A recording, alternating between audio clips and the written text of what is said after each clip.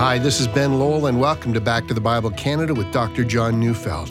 We're continuing our series today, Jesus Goes Global, Confronting the Power Base. So let's turn in our Bibles to Acts chapter 20, verses 1 to 6, as Dr. Neufeld brings us a message titled, To Jerusalem.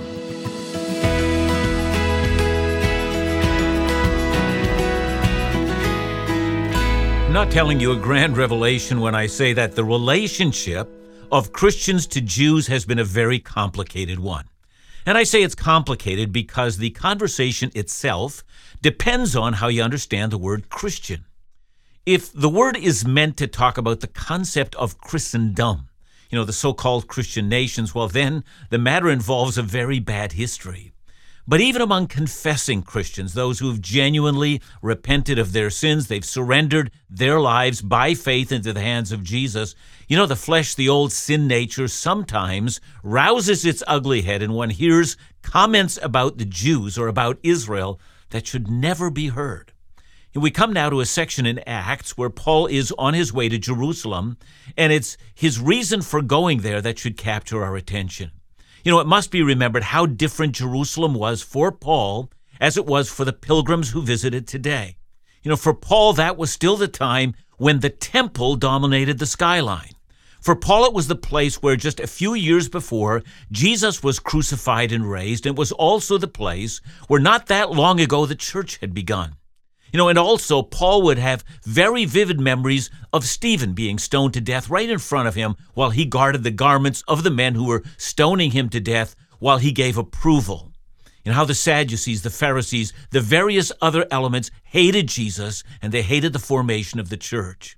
What kind of a man was Paul back then, when he approved of the stoning of Stephen? In Philippians 3:5, he says he was then a Hebrew of the Hebrews. He was a rising star among the Pharisees. He had an inflamed zeal to persecute the church. And then Paul would have remembered that after Christ had called him, that he had attempted to join the followers of Jesus and how they had been afraid of him and how Barnabas had vouched for him and brought him into the Christian fellowship there. And he would have remembered how the same group that had stoned Stephen to death had then attempted to stone him to death. Paul would have remembered that after the 3 years where, the risen Jesus had trained him in Arabia, how he had then gone to meet with the apostles at Jerusalem and how they had embraced him. He would have also remembered the Council of Jerusalem and how the leadership of the Jerusalem church had made a decree that the Gentiles were not required to be circumcised, and how the Jerusalem church gave leadership to the evangelization of Greeks and Romans and all the other nations on earth. And now Paul was going back, but this time he was going back as the man who was known as the missionary to the Gentiles. In this series, we won't get to Acts chapter 21, but there we meet a man named Agabus, who's a prophet, who tells Paul that his hands and his feet will be bound in Jerusalem, that he'll be imprisoned, and that sufferings await him. But Paul already knew all of that. In chapter 20, verses 22 to 23, he says that the Holy Spirit had been telling him that sufferings did await him. So why is he going, and why not stay in Ephesus? There's been a riot in Ephesus, to be sure, but the riot has been quelled. And furthermore, the civic authorities had shown they were ready to protect both Paul and the Christians. Ephesus, it would in just a few years become the center of global Christianity. Why not stay and strengthen the seminary that had begun and continue to grow the church, and from there raise up missionaries for global Christianity? All the pieces are in place for doing just that. But Paul never thought that way. He was a servant of Jesus. He's not a man looking to seize opportunities, but rather he is to do that which Christ has commanded him to do. And as we've already seen, Paul, before he goes to Jerusalem, is going back to Greece, and there he'll collect an offering for the Jewish Christians in Jerusalem who at that time were suffering poverty. We're never told why that was, but we can guess.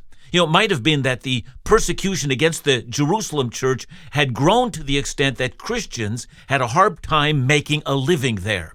Christian Jews had become marginalized Jews. And although Paul was a missionary to the Gentiles, he had never lost his love for his own people. You just listen to how he expresses himself in Romans 9:1-3.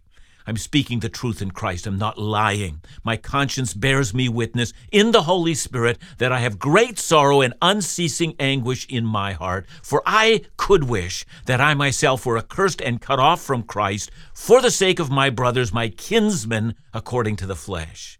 See, Paul deeply experienced sorrow for unsaved Israel. But he also felt deeply connected to Jewish followers of Jesus, and he thought the Gentile Christians needed to feel the same way. Listen again how Paul writes the Roman Christians, Romans 15:26 and 27.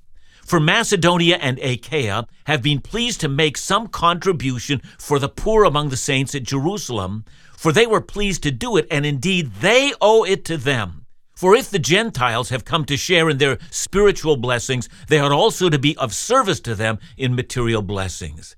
I mean, you hear those words. They owe it to them. Indeed, if you're a Gentile today, and if as a Gentile you've experienced forgiveness of sins and reconciliation with God, as well as the Holy Spirit living within, the hope of eternity, how did you get that? Well, you might say it all came from Jesus, and of course that's true. It's the right answer. But Jesus didn't come to you in a vacuum. Rather, he is the fulfillment of the hopes and longings of Israel. And as a Christian, there is not one spiritual blessing you have that did not come from Israel. You owe it to them. You owe Israel an eternal debt of gratitude. They not only passed on the Scripture, they protected the Scripture at the cost of their lives. The Bible you hold was delivered to you from Jewish hands. And that same book was protected, and therefore it's also stained with Jewish blood. The martyrs, you owe it to them. Let me say this as boldly and as plainly as I know how. There must never be among followers of Jesus even a hint of anti-Semitism. Such an attitude would be shameful among us. And if that's true of Israel, what then do we owe believing Israel? Israel that embraced Jesus as Messiah. For the very first Christian church, indeed, the very first followers of Jesus were all Jews. What then do we owe them? And as Paul hears of the sufferings of the faithful followers of Jesus in Jerusalem, he, the missionary to the Gentiles, is going to the Gentiles to tell them of their obligation. They must support the suffering church in Jerusalem. You know, as wonderful as continuing on in Ephesus must have seemed to him, it would have been sin for Paul to remain there. He must use his influence to help the Jewish followers of their Messiah. You know, after all that, having captured Paul's heart to go back to Jerusalem, let's follow what Luke describes. I'm reading Acts 21-3. After the uproar ceased, Paul sent for the disciples, and after encouraging them, he said farewell and departed for Macedonia. When he had gone through these regions and had given them much encouragement, he came to Greece. There he spent 3 months, and when a plot was made against him by the Jews, as he was about to set sail for Syria, he decided to return through Macedonia. See, the uproar that Luke was describing was the riot against Christians that had occurred in Ephesus. So that crisis is now over, and since Paul is not abandoning the church in a time of crisis, he's now free to leave. So let's get a little background. You're going to remember that Paul had written the letter of 1 Corinthians while he was in Ephesus, and according to that letter, Paul tells us when he left, 1 Corinthians 6:7-9. For I do not want to see you now just in passing. I hope to spend some time with you as the Lord permits. But I will stay in Ephesus until Pentecost, for a wide door of effective work has opened to me, and there are many adversaries. And so it was probably May of AD 55 when Paul had left Ephesus. He celebrated Pentecost one more time in Ephesus. You know, Pentecost was so important for the early church because that was not only the time or the day that the Holy Spirit fell. It was also the day when the church of Jesus was founded. It's a celebration of the birthday of the church. But Paul was still a practicing Jew. He would no doubt have celebrated the Jewish feast, also called the Feast of Weeks, which was a celebration of the beginning of the early weeks of the harvest. So Penta means 50. It came 50 days after Passover, and it was a celebration of the Lord's provision in the harvest. But of course, as a Christian, now he would have celebrated the provision of the Holy Spirit. You know, then shortly after that, Paul sent for the disciples. And when it says he sent for the disciples, I think that must mean not just, the Christian leaders in Ephesus. It meant every Christian who was able to be there in that city. And he was saying goodbye to them. Their pastor was now leaving them. He'd never visit that church again. His work was over. They would not see his face again. We're going to find out later that he would meet with the Ephesian elders one more time, but that would be in Miletus, about a 2-day walk from Ephesus. They would come to him, but he would not be going to them. This now is going to be one of the great transitions in Paul's life. It's not so unique. I mean, we all have transitions where things which were once a part of our lives no longer come back.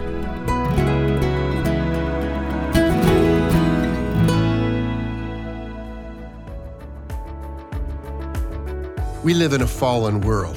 We're called to live God-honoring, Bible-based lives, but society would seem opposed. How are we to illuminate and influence a culture that rejects the truths of Scripture? Well, Back to the Bible Canada has a new resource to help us do just that. 10 Christian Essentials for Cultural Change. It's a new booklet that presents 10 impactful ways we can affect and influence the world around us. Each chapter also contains probing questions to reflect upon and suggestions as to how each of us might integrate these essentials into our daily lives and relationships.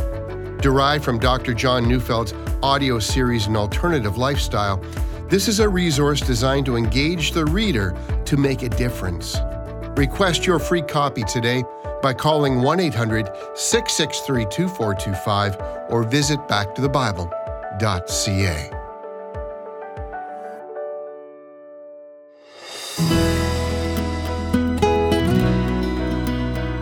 After Paul had said goodbye to the believers at Ephesus, he set sail for Macedonia. And his first stop would have been in Troas, which was still, to put in our modern day terms, it was still, on the coast of Turkey and yet not far from the coast of Greece.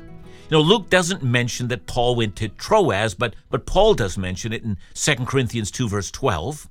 We find out that there's a Christian church there and someone had preached the gospel there and it had been fruitful.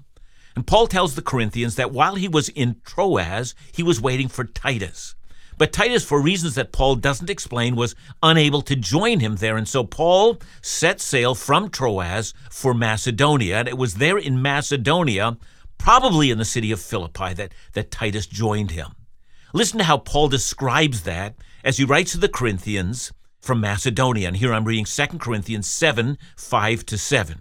He says, "For even when we came into Macedonia, our bodies had no rest, but we are afflicted at every turn, fighting without and fear within. But God, who comforts the downcast, comforted us by the coming of Titus, and not only by his coming, but also by the comfort with which he was comforted by you, as he told us of your longing, your mourning, your zeal for me, so that I rejoice still more."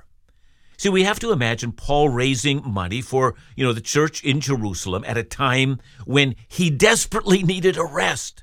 The wear and tear on his body was more than many of us would have borne. Earlier in 2 Corinthians, Paul spoke of God as the God of all comfort. He says that during this time, when he had left Ephesus and was traveling to Macedonia, that he experienced so much affliction that he had despaired of life itself. He said he felt as if he had received the sentence of death. And I don't think we can point out, one situation that was the ultimate cause of that. No doubt the riots in Ephesus contributed greatly to his exhaustion and suffering, but it was just the last straw in an ever-increasing load.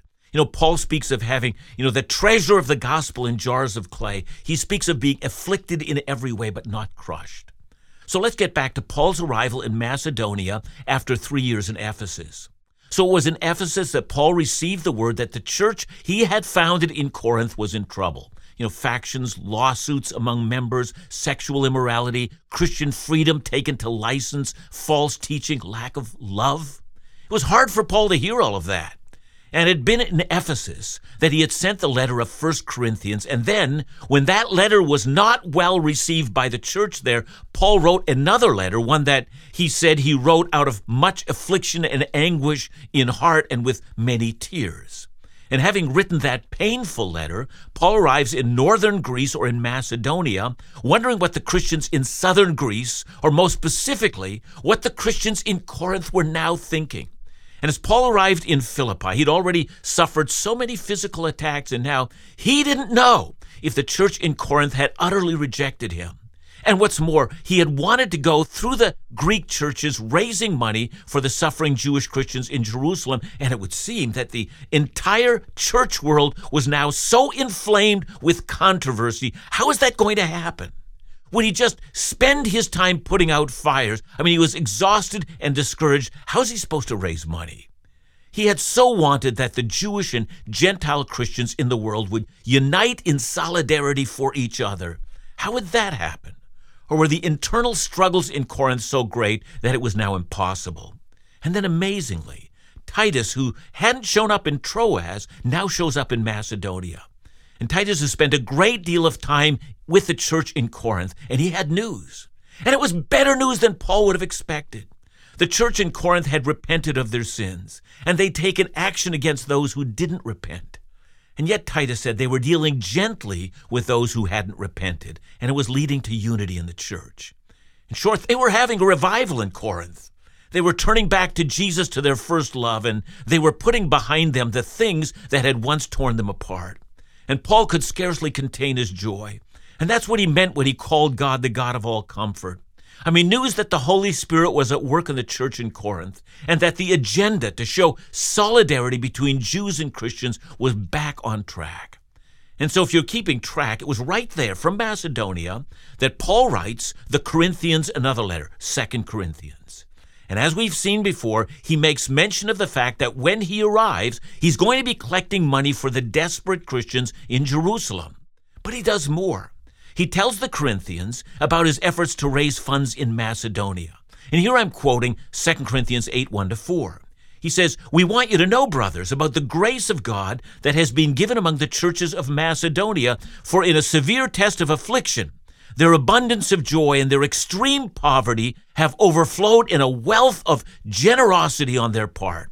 For they gave according to their means, as I can testify, and beyond their means, of their own accord, begging us earnestly for the favor of taking part in the relief of the saints." See, what an experience the tired and worn-out Apostle Paul had in Macedonia. The Philippian church had taken the lead. And by the way, the Philippian church, the church where Lydia had come to Christ and the Philippian jailer had come to Christ. I mean, that church, if you want one that's a model of a New Testament church, it's the Philippian church. I mean, can you imagine what joy they brought to Paul, and more so? I mean, these Christians in Macedonia were also struggling with their own poverty, and yet they begged Paul that he might allow them, that they might give even more. I sometimes, try to imagine that scene. I mean, Paul would have said, you've already given more than enough, and besides, you don't have that much yourself. You're poor. And they responded, "Don't you take away from us the joy of giving. We want to do more." I see from that two very important lessons. The first is that it really is better to give than to receive. Giving is a reflection of the deep concern over the well-being of another, as well as viewing our resources not as ours, but as resources entrusted to us so that we might use them wisely for the glory of God. But there's another matter, and that's the second lesson. It's the lesson of the passionate love the Gentile Christians had for their Jewish brothers and sisters. In our day, when the vast majority of the Christian church is a Gentile church, it's so easy to forget that the gospel came to us from Israel. We forget that all the Old Testament prophets were Jews. We forget that our Savior was a Jew. We forget that the 12 apostles of Jesus were Jews. We forget that the first missionaries that brought the gospel to us were Jews. We forget that the first Christian church was entirely Jewish, and we often forget that outside of Luke's writings, that is the book of Luke and the book of Acts, the rest of our Bible, the other 64 books, were all written by Jews. It's this phenomenon that we Gentile Christians must never forget. We're obligated to show gratefulness to the physical descendants of Abraham, Isaac, and Jacob. So let's get back to our Acts account. Luke tells us that when Paul had completed his work in Macedonia, which was also northern Greece, he then traveled south, says Luke, and came to Greece, or southern Greece, and there, says Luke, Paul would spend 3 months. And those months were likely winter months, and it would have been dangerous for him to sail. But it was also there, probably in Corinth, that Luke says a plot was made against him by the Jews. And here he uses the word not as I've used it in this message. When Luke says the Jews, he means the leadership of the synagogue in Corinth. And yeah, that's the same synagogue that had once hauled Paul off to court. They had failed then, and now they were up to something else. And so Paul is forced to abandon his plans to sail out of the harbor at Corinth. Instead, he goes back on foot up north. But it turns out that God lightened his load. That's because Paul was not called to bear his burdens alone. So look at Acts 20:4-6. So Peter, the Berean, son of Pyrrhus, accompanied him, and of the Thessalonians, Aristarchus and Secundus, and Gaius of Derbe, and Timothy, and the Asians, and Tychicus and Trophimus. These went on ahead and were waiting for us at Troas. But we sailed away from Philippi after the days of unleavened bread, and in 5 days we came to them at Troas, where we stayed for 7 days. The first man is Sopater the Berean. You remember the Bereans? When all the other synagogues turned against Paul, the synagogue in Berea that was diligent in learning the Scripture, and this man Sopater, it's from that church, that great Bible-teaching, Bible-believing church that he comes from. Other good men are also among this company. And then these men went ahead of Paul. They crossed the sea. They went over to Troas again. And by the time Paul arrived, they no doubt had made all of the arrangement, taken care of all the details, and just eased Paul's burdens. His mission was a success. Paul had with him the money from the offerings and the goodwill to bind the hearts of Jewish and Gentile believers together. The dividing wall of hostility between Jew and Gentile had been broken. May that continue today. Thanks for your message, John. We've both had the privilege to join Back to the Bible Canada for its Israel Experience tours. How has the experience increased your appreciation for the place of Israel historically and in the future?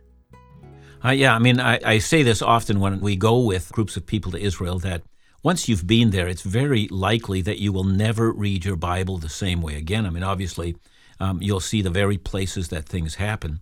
But, the whole thing about Israel itself, and with Jerusalem in specific, it really tells us also that in the future, this is going to be the place where Christ sets up his physical throne. And so, we're really embarking on territory here that is very important for believers and in terms of our own faith. And so I think I can understand why Paul felt such longing about going back to Jerusalem. I feel the same thing. Thanks so much, John. And remember to join us again tomorrow as we continue our series, Jesus Goes Global, Confronting the Power Base, right here on Back to the Bible Canada, Bible teaching you can trust.